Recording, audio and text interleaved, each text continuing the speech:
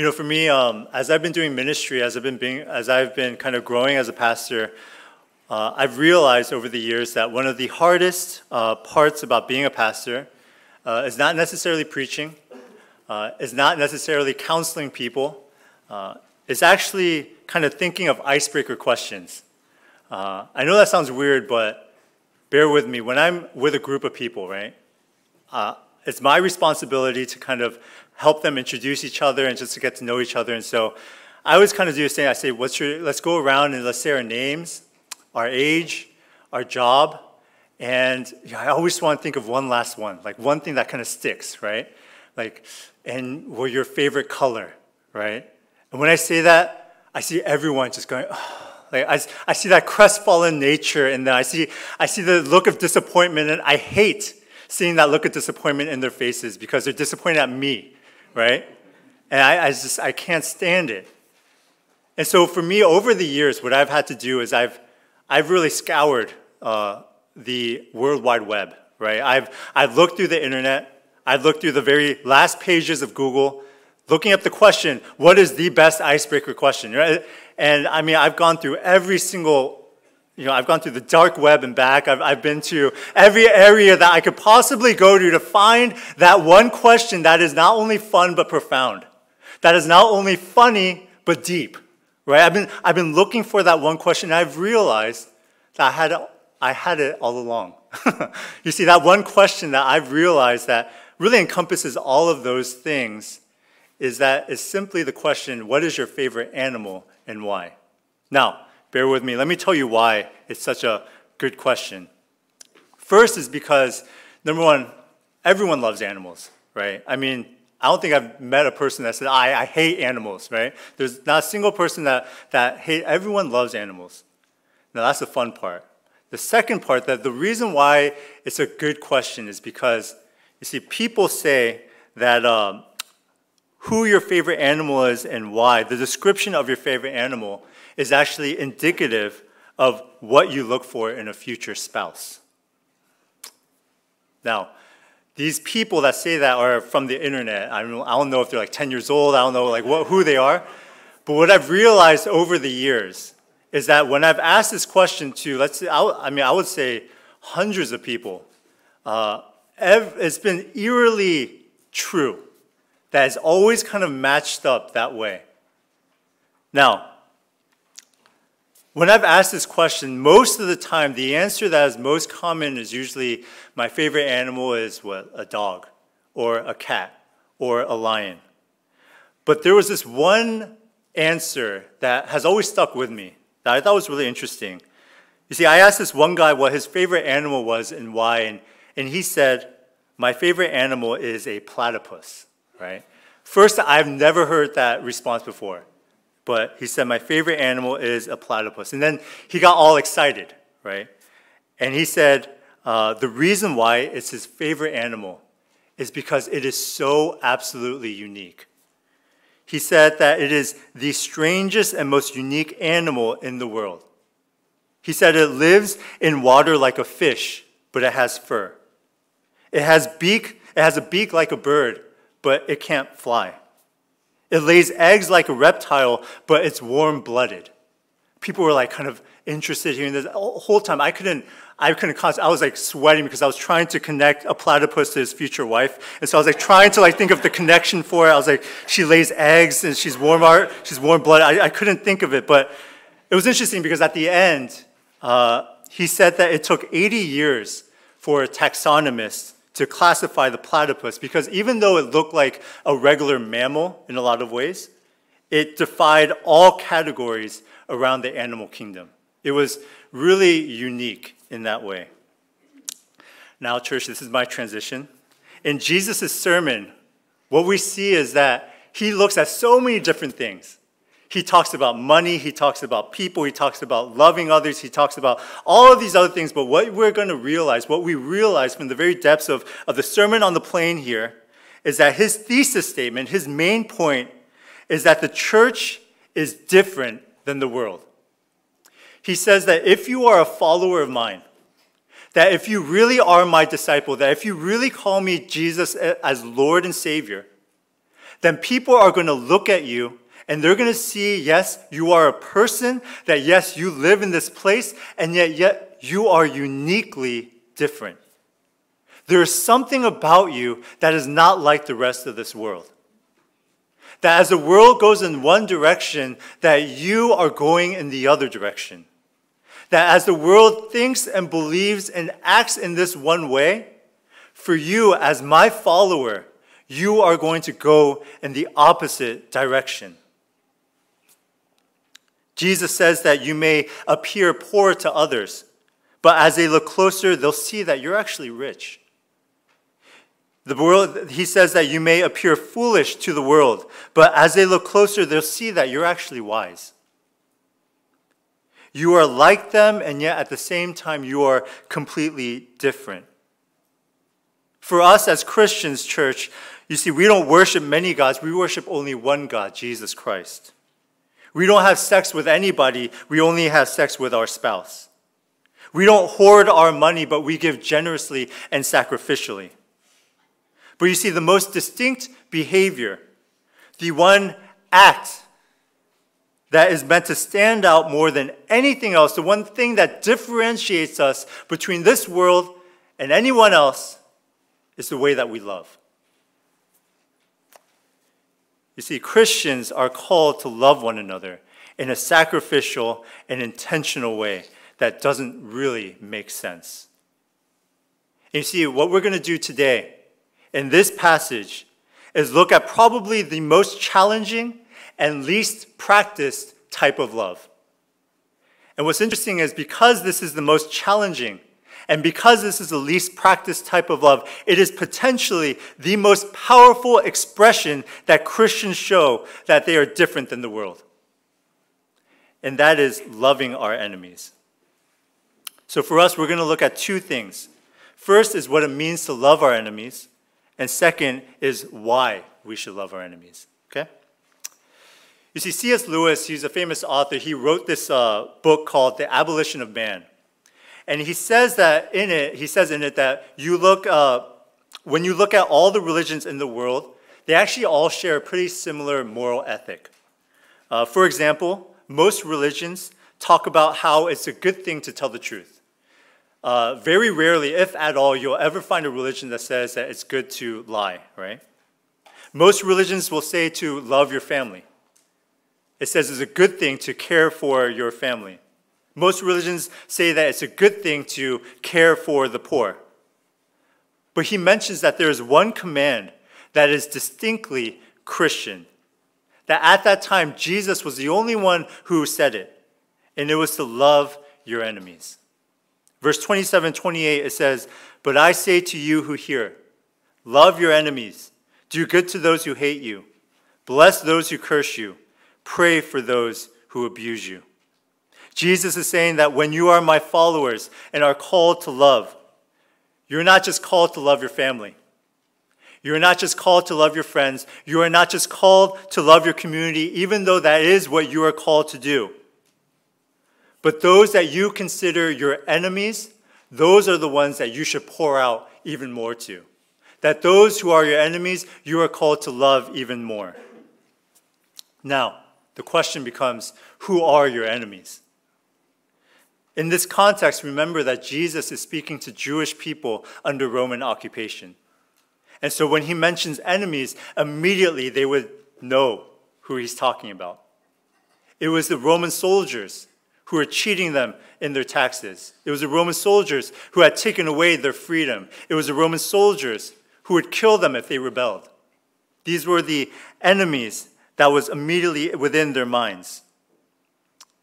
However, even though Jesus was speaking to those people at that time in that context, when we think about it ourselves in our generation, I mean, it sounds great for them, right? It sounds majestic and really high and lofty for those people back then. But I mean, it doesn't really relate to us, right? Who really are our enemies? Does anyone have any enemies here? Maybe a couple of you guys, right? But most of us, I think it's really hard to say, man, yeah, this person's my enemy, right? We don't really use that type of language now. Maybe maybe a word that we use more as a hater, right? Do you guys have any haters?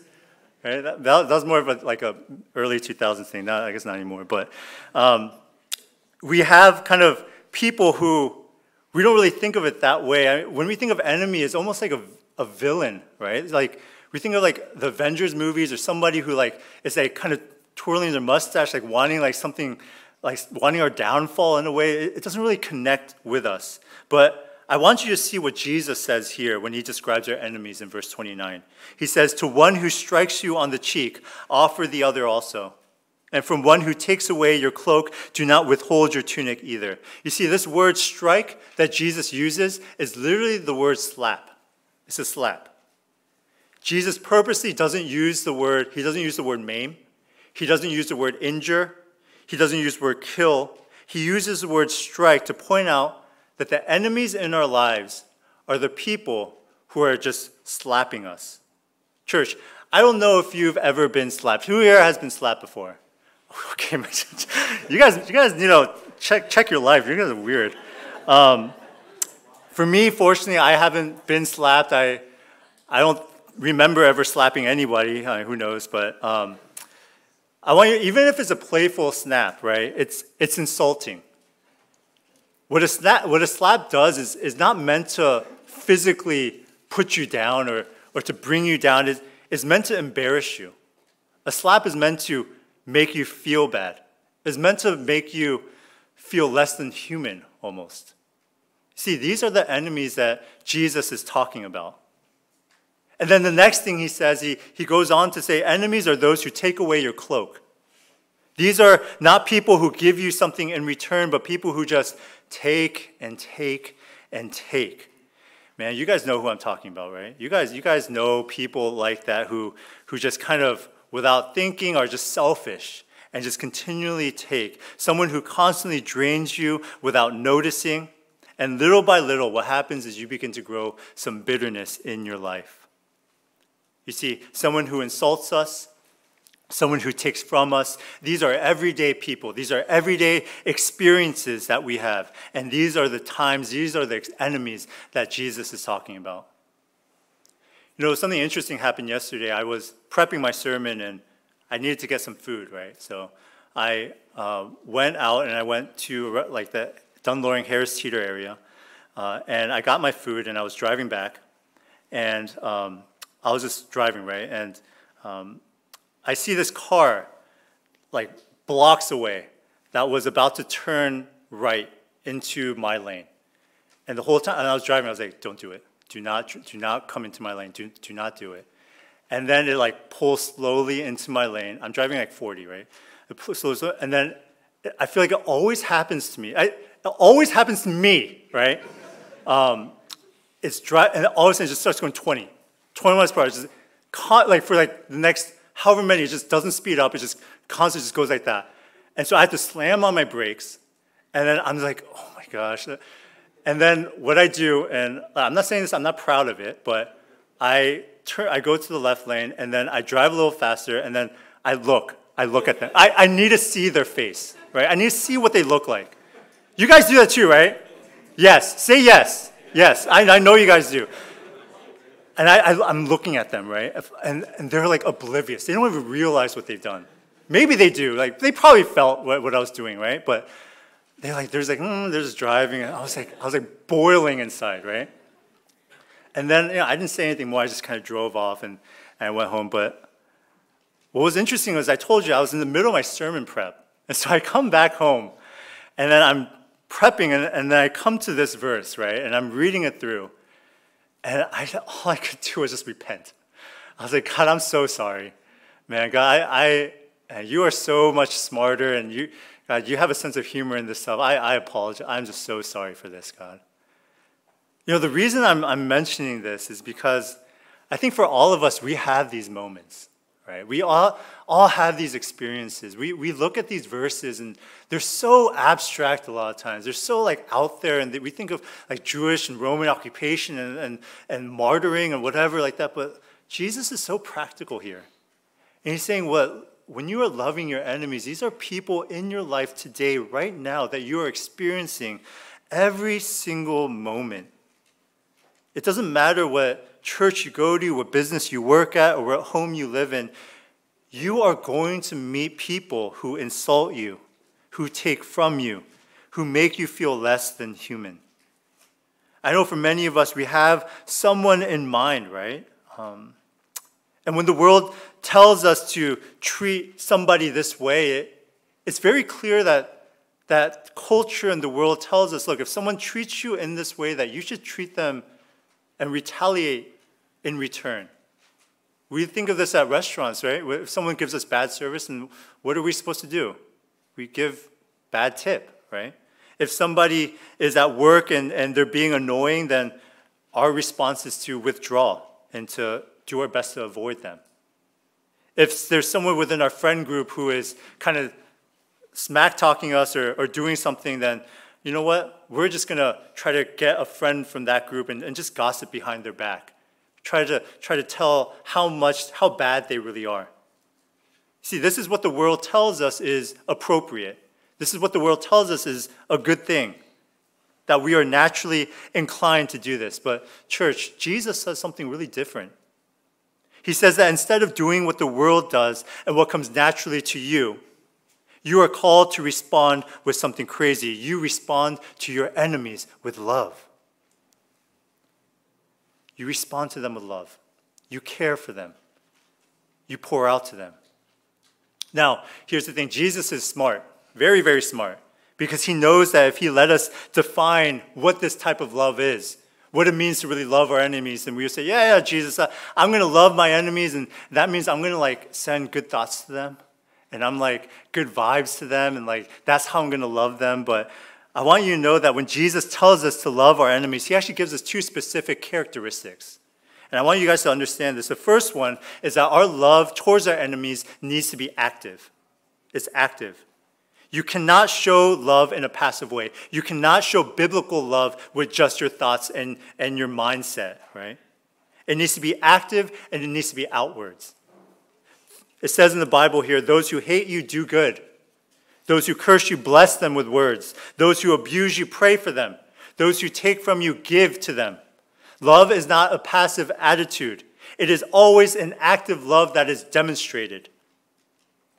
How are you giving? How are you pouring out? How are you loving the other person? I think for many of us, the best way that we can show love to our enemies is by initiating. Because I think it's very common for us that if there's someone who annoys us, someone who we don't really like that much, we are just going to pull away, withdraw, avoid. And yet what Jesus is saying here is, no. That's what the world does. That's what the world says is okay. But if you are my follower, if you are a Christian, if you believe that I am your Savior and Lord, you are going to initiate. You are going to go to those people more than your friends, more than your family, and you're going to care for them. Your love towards them is active and outward. The second characteristic of our love is generosity. In other words, loving our enemies requires that you give more of yourself than you are taking in. Jesus is clear about this. He says loving your enemies is going to be difficult. Loving your enemies is not an easy thing. Anyone can love their friends. Anyone can love their family. Anyone can love somebody who you know is going to give back to them. But you are called to a higher standard. You are called to something more. So understand that your love that you give to your enemies is going to be difficult, and yet you are called to do so. So adjust your expectations in that way. It's like somebody who, let's say, bought a horse, right? You buy a horse. Let's say your friend buys a horse, right? And they come to you so upset. And you're like, what's wrong, man? A horse is cool. What's up? And they're like, it doesn't fly. Can you believe that? It doesn't fly. I'm so upset that it doesn't fly. Wouldn't you say, what are you doing, man? What are you talking about? Of course it doesn't fly. Why would you even say that? But I think for a lot of us, we kind of had this misunderstanding of what the commands say also. That loving our enemies is something that will just naturally happen for us. And the minute that it becomes hard, we kind of just say, oh, God, well, why is it like this? I don't understand. I don't want to do this anymore. Well, if it's this hard, then it's not meant for me to do this. No. Jesus tells us that you have to adjust your expectations. That loving our enemies is not hard. It's not easy. but it's something we are called to do. Be generous in your heart. Give. Even if they don't respond the way that you want them to respond, you are still going to love them without stipulation. Church, if there is someone that you would normally avoid or withdraw from, let today be the day that you initiate. If there is someone that just takes from you and takes and just, it has that selfish attitude, so you constantly are just bitter towards them, let today be the day that you give even more to them. Look, I want you to know that Jesus is not trying to promote like emotional or mental abuse. He's not saying to let someone just steal from you or beat you up without doing anything. He's trying to be hyperbolic in this way to tell you a point, to tell us a point. And he's saying that the world will tell you to give less to your enemies than to your friends. But if you are his follower, then you are meant to give more to your enemies than to your friends. Do you see that? We are opposite than the world. And so naturally, here, the question becomes, why? Why are we called to do this? If it is so difficult, if we are called just to give up, or if we are called to do this and yet we want to give up, why are we called to love this way? And the answer, Jesus says, is because we are called to be witnesses to this world. You see, the world does not understand why we would act this way. The world doesn't understand why we would love in this manner. But what is so unnatural for them, as they continue to see our actions, they will see something so beautiful. And what happens is that people will look at you strangely at first, but as time goes on, they will get drawn more and more towards you, and therefore towards God. Verse 32 to 34 says, if you love those who love you, what benefit is that to you? For even sinners love those who love them. And if you do good to those who do good to you, what benefit is that to you? For even sinners do the same. And if you lend to those from whom you expect to receive, what credit is that to you? Even sinners lend to sinners to get back the same amount. See, Jesus is saying that the world has a very specific formula. If you do good to me, then I'll do good to you. If I give you a favor, then you give me a favor. Most relationships are based on this type of understanding. See, Ed Welch, who was this famous counselor and author, he wrote saying that all relationships in our minds have this balance scale. That on one side is how much you are loving that person, how much you are giving towards that person, how much you are pouring out, and on the other side is how much they are giving to you. And he says in our minds we are conscientiously or unconscientiously thinking about this type of balance. And we kind of weigh all of our relationships in this way. And if there's a relationship for us that goes too skewed in one way, then that's when we cut things off. That's when we take a step back. Why am I always the one initiating conversations? Why am I always the one buying meals? Why am I the one who's always texting and calling? It's getting uneven. And when you feel that balance tip too far, that's when you stop the relationship. You see, Jesus says that's the way the world works, but my followers are different. 3 times Jesus says, what benefit is it to you if you receive also? What credit is it to you if you receive love back? You see, that word benefit or credit is actually the Greek word charis. And charis actually translates literally to the word grace. You see, church, grace is a gift that is given freely. Jesus is saying that when you love those who love you, where's the grace in that? The world measures and practices love based on merit, but for you, if you are his followers, then you measure your love based on grace. We do not care about whether they deserve it or not. Because at the end of the day, what we have to realize as Christians is that we did not deserve God's love. And yet he gave it to us. That while we were still enemies, while we were still rebelling against him, God loved us to the point of sending his one and only Son to die on the cross for our sins. He gave us free grace. So all we have to do is simply believe. Because if it was based upon merit, all of us would fall short. If it was based on whether we deserved it or not, then none of us would go to heaven. And yet what God did is that he gave grace to his enemies. He gave grace to those who are ungrateful. He gave grace to those who are evil. He gave grace to us. And so Jesus is saying, as much as I've given grace to you, pour out to others. That is your calling as Christians. That is what you are meant to do, to be a witness to the world, to be the salt and the light to everyone around you. You see, church, I want you to know that when you are saved, that is a beautiful thing. Praise God for that. But I want you to know that the work is only halfway done then. That for you, that is only the beginning of all that you're called to do. That as you are called to be saved and to know God, you are now called to move forward and to act in a way that is loving, to act in a way that is caring. You know, I watched this YouTube video recently. It's just popped up. I don't know why, but I was watching this YouTube video, Kobe Bryant, and he was in the NBA Finals, and they were up 2-0. And, you know, they should be happy and all that stuff. People are celebrating, but he does his press conference and interview, and he's like scowling. He's like kind of upset. And the reporter goes, "Why are you so upset, Kobe? Like, you're up 2-0. Isn't that a great thing? Like, you're practically done." And he says, "Oh, job's not finished. The job's not finished." For you guys also, for us as Christians, our job's not finished. We're just beginning. We are just starting. Jesus has called you for so much more than our lives right now.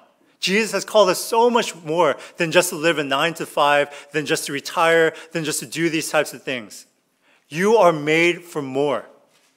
And that is to be the salt and the light of this world. It is to love in a way that doesn't make sense to this world. It is a way for you to just express all that God has done for you, so that when people see you, when people see how you are so different, it will draw them towards him. You are meant to be a vessel. You are meant to simply be a pipeline to show all the grace that God has given you. Our job as Christians is to love with grace, right? And as you love with grace, I think one of the most beautiful things is that you will grow more and more like Christ. You will become more and more like Christ. And as you do, man, God, he is so proud of you too. Let me show you what I mean. Verse 35 says, "But love your enemies and do good. Lend, expecting nothing in return, and your reward will be great, and you will be sons of the Most High." You see, that language is a little confusing when it says you will be sons of the Most High. A lot of people think, oh, does that mean it's only when I start acting this way, that's when I'm saved? But it's actually, that's not what it means. When you will become sons of the Most High, it means that you are becoming more and more Christ-like, that you're turning more and more like the way that God desires you and wants you to become, that you reflect more and more of God's glory. And as you reflect more and more of God's glory, the Bible says that God is pleased with you. You know, I went out to eat with a friend a while back, and he had a 3-year-old son, and we were at his house and just talking. And I remember his son just comes into the room, and he opens up like one of the picture books, just on his own, the little boy. And just like kind of flips through it and just starts reading it, right? And I remember looking at my friend, and my friend was like so proud. He was so proud, and he goes, "Man, Danny, that's my son. Yeah, that's my son." He just says that. And I was like, man, that's interesting. Like, he was just so proud just of the fact that his son was doing something that he liked, that my friend was a huge book guy. And so like he was just so proud that his son was following after him. Church, I want you to know that this is kind of what it means. That as we do more of what Christ commands, that as we grow closer to who Jesus Christ is, as we grow more as a Christ follower, that God is looking down, and the Bible says he's pleased with that. He's saying, you are my son. You are growing as a son of the Most High. And so for us as a church, we move forward, number one, because of all the grace that God has given us, that he saved us when we were first sinners. And yet at the same time knowing that when we follow after his commands, that when we do what he says, that we will grow more like Christ, and that God is pleased, that God is proud with what we do. My church, loving our enemies is not easy and is not meant to be easy, but we are called to do so in order to be witnesses. You see, our God, he reconciled us through the death of Jesus Christ. And so for us, we are just celebrating that love. We are saying, God, you are so good. We thank you for all the love you have poured out for us by simply showing our love to our friends, our family, and especially to our enemies. Amen? Yeah, let's pray.